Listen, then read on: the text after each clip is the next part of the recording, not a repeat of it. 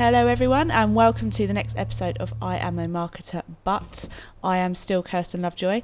But today in the barn, the slightly warmer barn today, I have another guest. His name is Richard from Control It. So Richard, you probably can introduce yourself much better than I can, being that I met you 30 minutes ago. So go ahead. Hey, thanks very much for inviting me. I'm glad to be here. So yes, my name is Richard. The company is Control It. We're essentially a full web agency. So we're based in Somerset.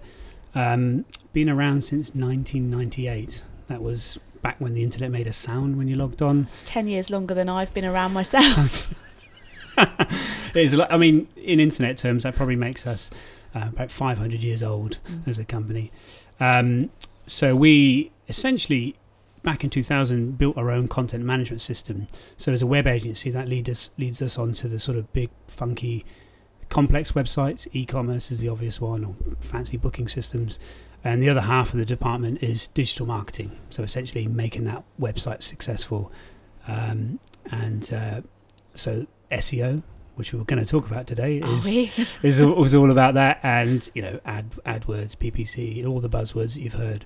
But I really wanted to talk today about SEO because I think it's...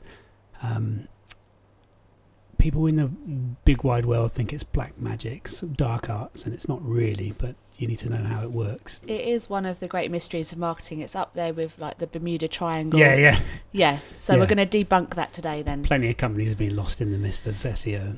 I've been confused about it for years, so I'm quite looking forward to this. Is basically just an education for me, an excuse to do a podcast. I think. Cool. Okay. Well then, in that case, let's just take a start then. So, what the hell is SEO? Good. That's a great question. SEO, like we all know, search engine optimization. It's one component, I would say, in the bigger overarching umbrella of digital marketing. So making a website work for you and its market.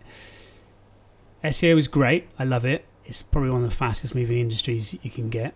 Google, who rule our world in the UK point of view, between 86 and 89% market share. So with Bing 6% and Yahoo nowhere, we have to pretty much do whatever Google says. I love SEO, but the thing wrong with SEO is the acronym SEO. So search engine optimization, I feel, leads on to connotations that it's just about fiddling around with a couple of words on a screen and then Bob's your uncle. Exactly. Yeah, no, it's not. But it needs to work side by side with all the other digital marketing stuff as well. And it's hard to explain SEO in less than 4 days, I think, but we're trying to do it in less than 4 days here. SEO to me is the structural foundation work of a website.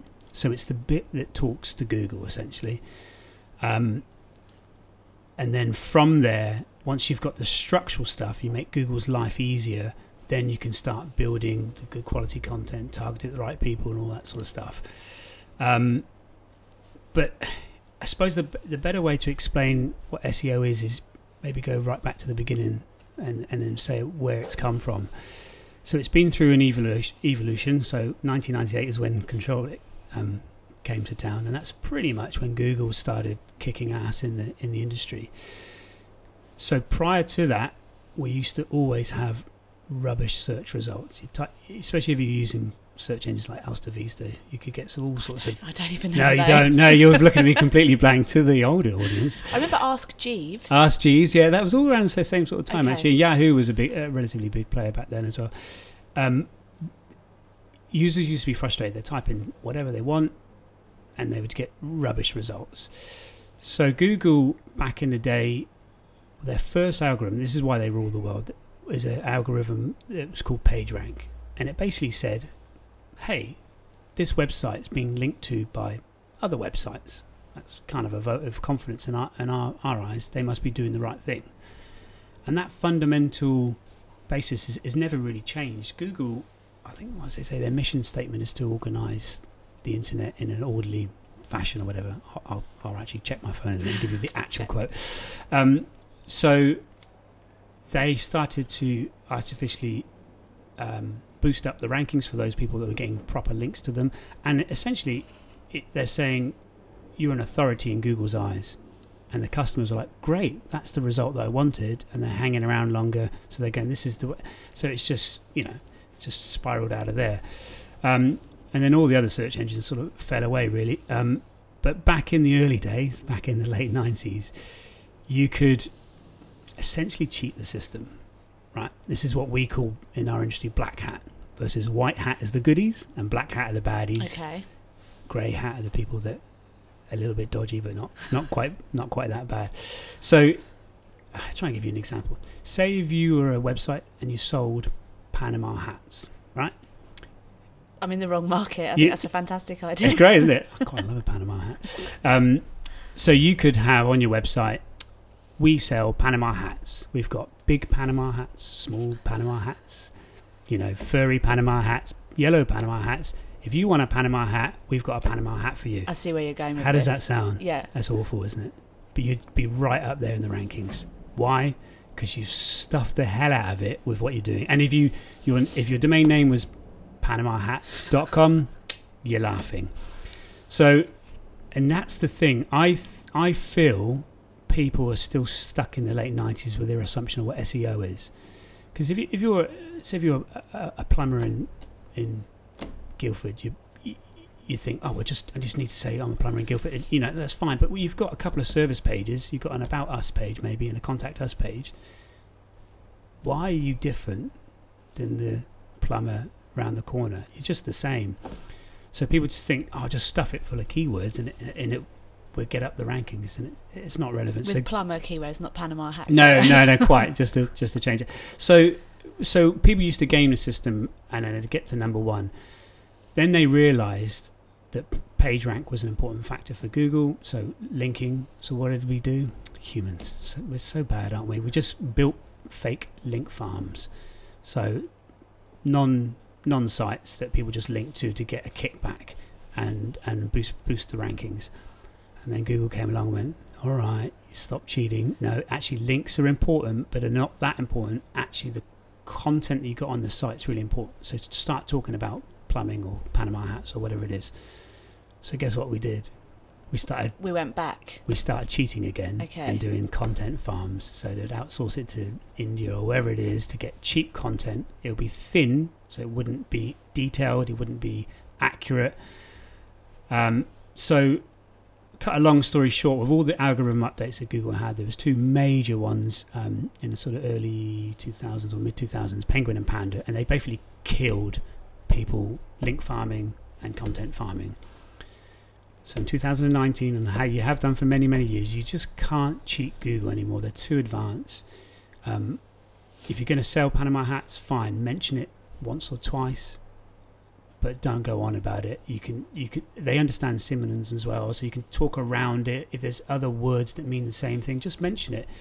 And the classic thing is just talk to human beings. If it doesn't read right to humans, then it's no good. So does it actually work against you then? Does Google, is it so sophisticated that it will recognise that you're cheating and it will mark you down almost? Yes. One of the myths is years ago, there used to be, there's a percentage of keyword density that you've got to use. It's X%. No, it's not. There's no magic formula on that. And actually, the figure that's bandied around, that I don't know where it came from, but it's been like this for 10 or 15 years, is there's probably about 200 key factors for ranking in Google. And that could be, the relevant content, it could be how your meta titles are and all that sort of stuff. So it gets a little bit fiddly, but the key thing is, if you're not trying to cheat the system, you're not going to lose brownie points. Okay. And if you're talking to your right audience, then you're doing the right thing. And actually, you need to understand a little bit about the technical things, and that's why SEO companies exist. But if you know the basics, and you've done your research, it's marketing 101. Who are my customers? Where are they hanging out? What do they want? What are their needs?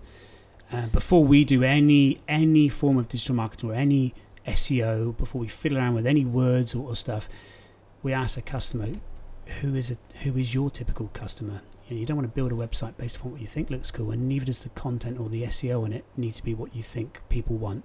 Do the market research, There's a thing that we do religiously, which is a keyword research report, which has a look at all the different types of keywords you think you might want to be found for, and phrases, how competitive it is as well.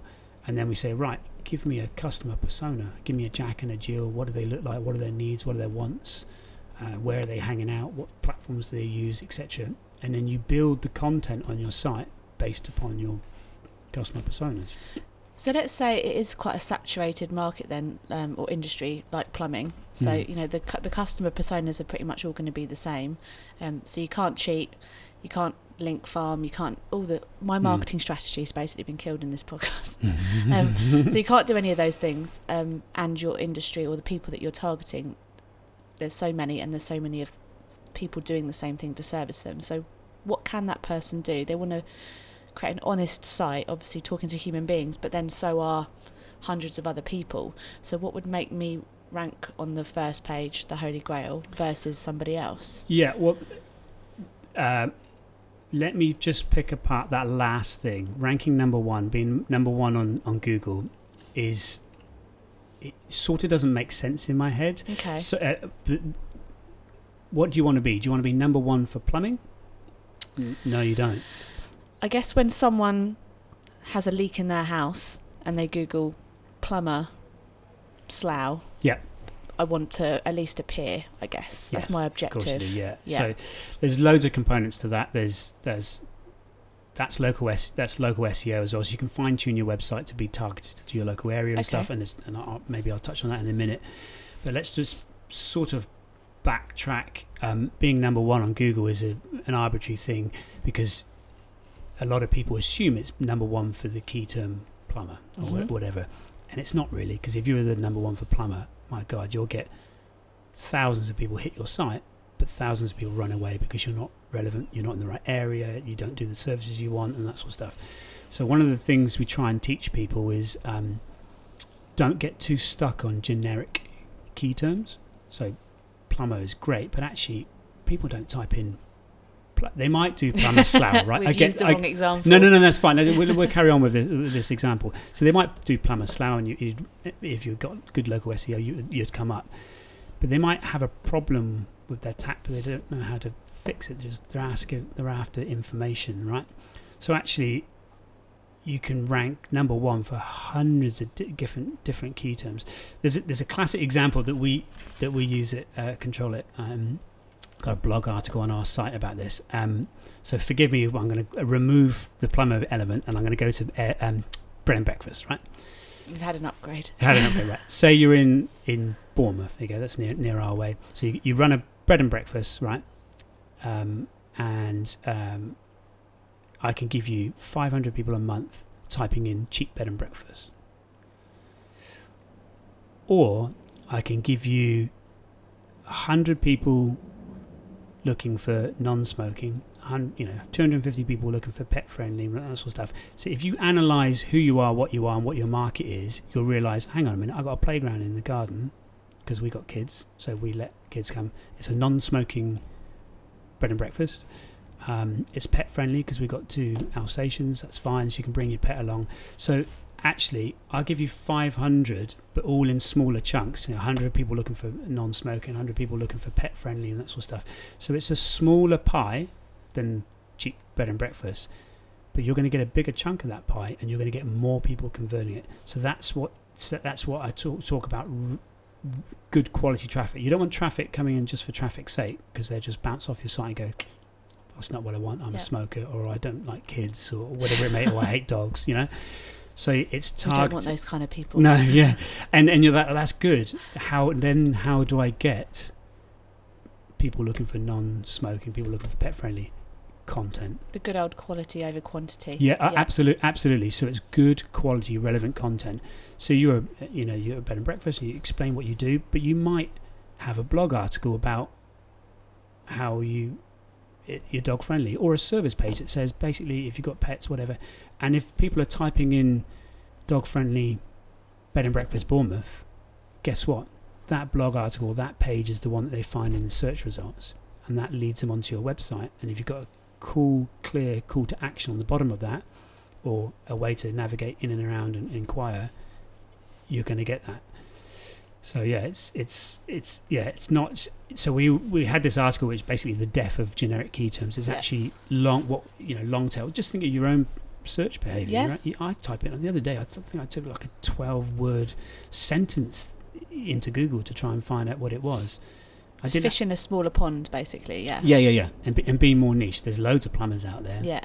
You know, sort of going back to your original point about there's an element of local SEO as well. So there's loads of things you can do to basically get into what we call the I think they call it the snack pack. So if you think of a search result, if you typed in plumber Slough, you're probably going to get a couple of paid ads, 2 or 3 at the top. Then you get that. If it's got a geographical search term, you'll get that indentation of the top 3. That's called the snack pack. And in there you'll see the companies, and you might have like a Google rating and stuff. And then below that is the organic listings. A lot of people don't even get onto the organic listing. They just pick the top 3 or whatever it is. So to get into that elitist club, the tips of that is basically you need to prove that you're in Slough. So actually, wherever you are on the internet, your address, it's number one, your address has to be exactly how it is. So if it's 76 High Street, then it needs to be 70. If it's Unit 2, 76 High Street, then you need to say Unit 2, 76 High Street. If it's limited, if your company is limited and not LTD, then you need to spell it out. So it's basically going right back to the beginning. Make Google's life easier. And then of course Google reviews, that helps, and relevant content. So yeah, there's lots and lots of things. Local SEO is probably its own little podcast. I think. Okay, it makes sense. Yeah. So it's don't forget, Google index you by the robots crawl your website, and they're basically they're a little bit dumb, really, in a sense. They're looking for different clues. So they come across a web page and they say, what's this page all about? They look at the website address, the URL. So if it's a page about how to build your own garden or whatever, it would say Gardens Are Us, how to build your own herb garden, whatever it is. So that makes sense, right? And then it looks on the page and says, what's this page all about? And just like a chapter in a book, it takes the heading. That's called an H1. So this is all a bit technical, but the fundamentals are true. And then it reads all the text in there. Is it related to the URL and the heading? And then there's a couple of images there, but it can't read images, so you need to tell Google what that image is about.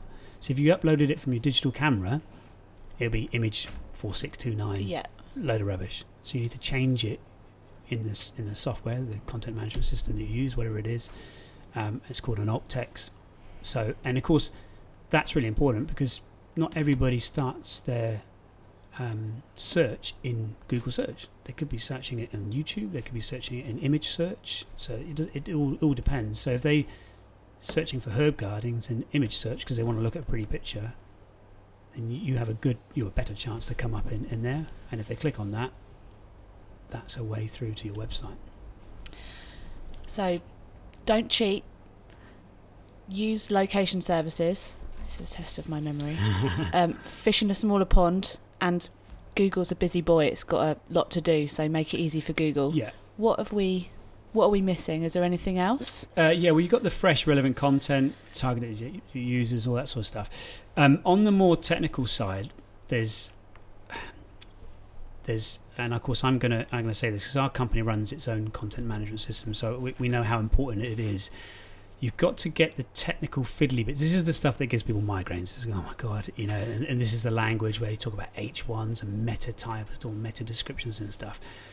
There's so many factors. I'm going to do a plug for another company called Search Engine Land. Years ago, they put out something called the SEO periodic table. So sounds sexy. Here's one I made earlier. Oh, You can't see this because it's a podcast. But we'll pop a link to it. Totally search for it because every year they update it, and it's really cleverly structured. So if you want to do SEO in a DIY approach, there's another acronym to throw out there, then have a look at this, and this gives you a good clear idea of what types of things to do and what not to do. So just to define it for the listeners, there's on the left hand side in all the things in here it's blue, it's on page factors, and on the right side it's off page factors, and then the stuff in red is don't do it. That's cheating. And there was stuff in red, you lose brownie points. And the stuff in green and blue, you'll gain brownie points from Google, and it almost puts it in a priority order as well. So I'll just read out a couple just to sort of make this localize it a little bit more. So on page factors, it's got 3 headings: content, architect, and HTML. So in content, it says quality is the most important. That's what I've just been banging on about. It says our page is well written and have this substantial quality content. So not just a scratchy little paragraph here and there. Is it more detailed? Are you an authority in Google's eyes? And on the architect, it says, can search engines crawl the website nice and easy? So you got to make their life easy. A good example of the content and the crawlability is if you've got a poor quality content management system, they spit out what I would call dirty URLs. And I was just talking to someone earlier about this. Quite a common example of this is if you've been to a website where you sort of navigate and you go back to the homepage and then suddenly the URL changes and it's got index HTML or something weird, the homepage changes. Probably. Yeah, it's really common, but in Google's eyes, that's duplicate content, and that's one of the major no-nos. I keep saying about relevant, fresh content, but also on the flip side of that, duplicate content is a no-no. Gone are the days where you can steal someone else's article, change a few words, and then claim it's yourself. Google's too smart for that.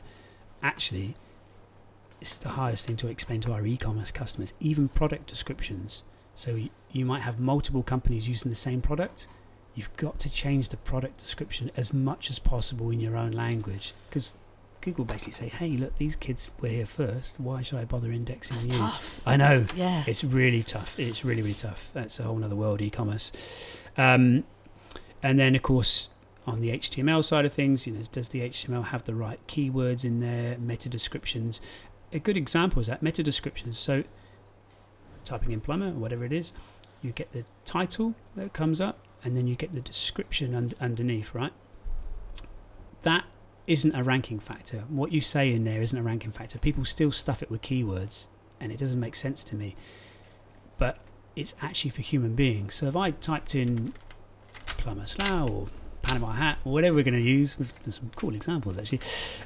Big plug for PanamaHat.com. Yeah, it is. It's probably a website as well. It probably is a website. Yeah, I might, as a user, click on the 7th organic result because actually what I read in that description woos me into that more than anything else. The number one, it didn't seem to make sense. Do you know what I mean? Mm-hmm. So it's not a ranking factor, but it's a human factor, isn't it? So you should be able to change the meta description for every single key landing page on your website. And here's a good tip, actually. If you don't know what it says, because Google, if you don't change it, Google just scrapes whatever content it thinks it wants there. So a good tip is if you type in a site command, so into Google, SITE ... So hyphen? No, not the 2 dots on top of each other. What is that? Colon. Thank you. Without the hook at the bottom, the dot. Goodness me. And then www. And then your website address. It lists all of the pages, not in importance, but it lists all. It starts with a home page, and then it'll have your About Us page, a service page, a blog page, whatever.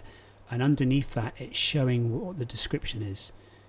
And what you'll find if you haven't ever SEO'd your website or whatever the phrase is, sometimes you can often get like boilerplate text, the same text in each page. What you want to say on the home page is different than you want to say on your About Us page. It's different when you'll say on your service page. So then go into your admin panel or your content management system and then just change that relevant to your target market audience and what's relevant. So that's to a that good page. thing that's where you can check Definitely. today. And that's that's SEO 101. Okay. There's loads of other things, what I would call under meta stuff, but just the principles are never changed. It seems complicated, but as long as you're targeted audience. And then off-page stuff on the right side of this periodic table is your authority. Do the links that you link off, are they trustworthy? Don't just link to your mate and get your mate to link back to you, because it's got to be relevant for you. Unless your mate is like a big deal. If your mate's BBC, then go for gold. That's the ultimate, isn't it? And that's why... So I know this is sort of a little bit hickory-pickory, but the evolution of SEO, when when the link farms died and stuff, all the marketeers went, oh my God, it's all about content. I'm going to pump out content. And actually we've come to the point where there's so much content, people just pumping out content for content's sake because they're not doing the market research, they're not targeting it at their audience, they're just writing blogs for the sake of blogs, that actually websites now suffer from too much content. So therefore, what I call UX, user experience, it becomes really important. You need the navigation is very, very convoluted sometimes on websites.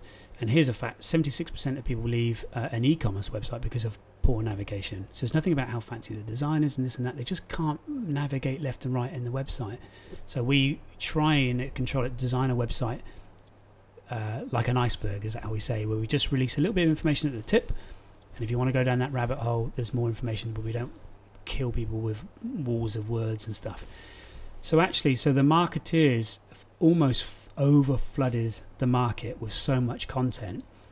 So what's happening now is actually the people you want on our side are people in the PR industry. So we used to love the geeks, then the geeks stay. We still need geeky stuff. Then we love the marketeers because they can write the content, and now we want PR content because there's so much content. We actually want good quality content relevant to the user, but we want a good quality backlink. People really struggle from good quality. So there's some directories you can sign up to. That's good. There's some dodgy directories you shouldn't sign, and you shouldn't link up to your mate just because he or she's a good mate. The way to get good quality links back in is produce some content that website or that company wants to know about. Yes. So I think it's a problem that kind of transcends a lot of categories of marketing. We did a conference last week at Capital Conference, and one of the speakers was talking about social media, and she said quite often, like I said, there's too much content. Everyone's trying to start the conversation, and she used Michelle Carville. She used the analogy, we've got two ears and one mouth, and it's kind of the same. Rather than just pumping out content, we need somebody else either join the conversation, or in this case, get somebody else interested in what we have to say enough to write their own original content, which is credible. So it's kind of it's it's like a blanket approach, isn't it? I'm just going to make loads of content, throw it at the wall and see what sticks. No, go back to basics. Who is your website? Your business can't be everything to everybody. You must have a niche in some area, right? And that's the same for your website. It can't be everything to everybody. Is your target market audience more male orientated than female? Is it business women ages from 20 to 50 or whatever it is? Go on that niche. The content should be targeted towards that niche as well. You can write about other stuff, but it's basically fine tuning your website. Cool. Yeah, absolutely. So but the content needs to be on solid foundations. So you could have a good looking website that's got great content and stuff, but if the technical SEO is not there, then Google can't crawl your site. So it's sort of going to waste. It's like having a really fancy e-commerce website with a beautiful design, but no one can. If you're not bringing people into your website, there's no point. I have a feeling we could go down a massive rabbit hole here and probably run out of loads of time. So I reckon that we probably need another episode of this to explore some more detailed stuff. Yeah. But just kind of to finish up, I suppose. So I'm in a car. I'm driving to work. I'm listening to this. This is a challenge. What's your one key takeaway, one piece of advice if people want to start sorting out their SEO? I'm doing air quotes right now. What would that be? Of course, you can outsource this to a relevant company, but there's plenty of cowboys out there as well. But if you want to do the DIY approach, and that's totally fine, go to some recognizable sources to learn more about it. The people that I'd shout out, Search Engine Land and Moz, M-O-Z, they're two of the key players. There's so many white papers and research to do that. But if I had a number one tip, it would just be do the research first. Find out who your market audience are, and then having the wrong description or the wrong H1 or not, you've missed an alt tag. That's small fry compared to not targeting your website to your market audience. So if you don't have a pen right now and you can't write down any of the good stuff that Richard has just said, that's the one piece to retain in your heads. Cool. So we're just going to finish up the episode today with the segment, I'll call it, that we were going to do on every episode, stolen shamelessly from Guilty Feminist podcast. Mm-hmm. So as I say, she starts all of her episodes with I'm a feminist but, and we end all of our episodes with I'm a marketer but, and we talk about the gripes, issues, challenges we have with the industry that we love but often, as I say, take issue with. So mine for today, I'll start, is I'm a marketer but I hate gated content. What I mean by that, obviously most people are going to know what I mean by that, but that's you find a wicked article, you really want to read it, but then you have to fill in 7 or 8 fields. What's your dog's name? Where did you go to school? Before you can have access to that article. It's a really embedded way, especially in B2B marketing, to release your content. Obviously there's teams set up, you've got BDRs or telemarketers or whatever the team is called, waiting for someone to fill out that form so then they can follow up and pass it to the sales team. So I get it, it's part of a well-oiled machine. However, it's so outdated, and I've actually taken this concept from a company called Drift. Right. They're like conversational marketing experts. I just seen them on LinkedIn. They've ungated all of their content, and it was a really controversial move, but they're seeing such increase in engagement. You know, I don't know the most recent stat, but a stat I saw a while ago when I worked, I think 2 companies ago, was that a buyer is 60% of the way down the cycle before they've even spoken to you. So if you chuck a form in there, you're just going to piss them off or send them away or make them think twice about how generous you are as a company. So I think, why not remove that form, and then they're going to get what they need, which is a cracking piece of thought leadership written. It's taken someone loads of time to write, and then they're more likely to contact you. So that's my issue. I get it probably puts a few people out of a job potentially, or we just repurpose teams, but no, that's content. That's totally right, because when we do a little thing called content mapping with our customers, we say, look, there's 3 stages that people are in. They're in that information gathering stage, fact finding, and then this sort of decision, and then they're more knowledgeable. I can't remember the exact terminology we use, and then the final one is the decision making. So they might race through that within an hour. It could be spread over days or weeks. So then don't go for the juggler. Don't go down their throat and say, buy my stuff today. It's like they might be just asking after facts and figures about what they're talking about, and then just, you don't know what stage they're at, so don't hammer them. Yeah, and I hate that. No one wants to give away all their data anymore, do they? That's old hat. So what would be your but? Right. Well, we're a digital marketing agency, and I'm always banging on to customers about good, relevant, fresh content. That was basically the entire episode. Blog. Yeah. We haven't produced a new blog for about 6 months because we've been too busy. We don't necessarily practice what we preach. You're a marketer, but you don't do anything. You don't take we any haven't of your own blogged for advice. 6 months. Yeah, exactly. Yeah, that's small business for you. Well, I guess we'll end it there. Good stuff. Thank you very much for your time. Thank you very much. Take care.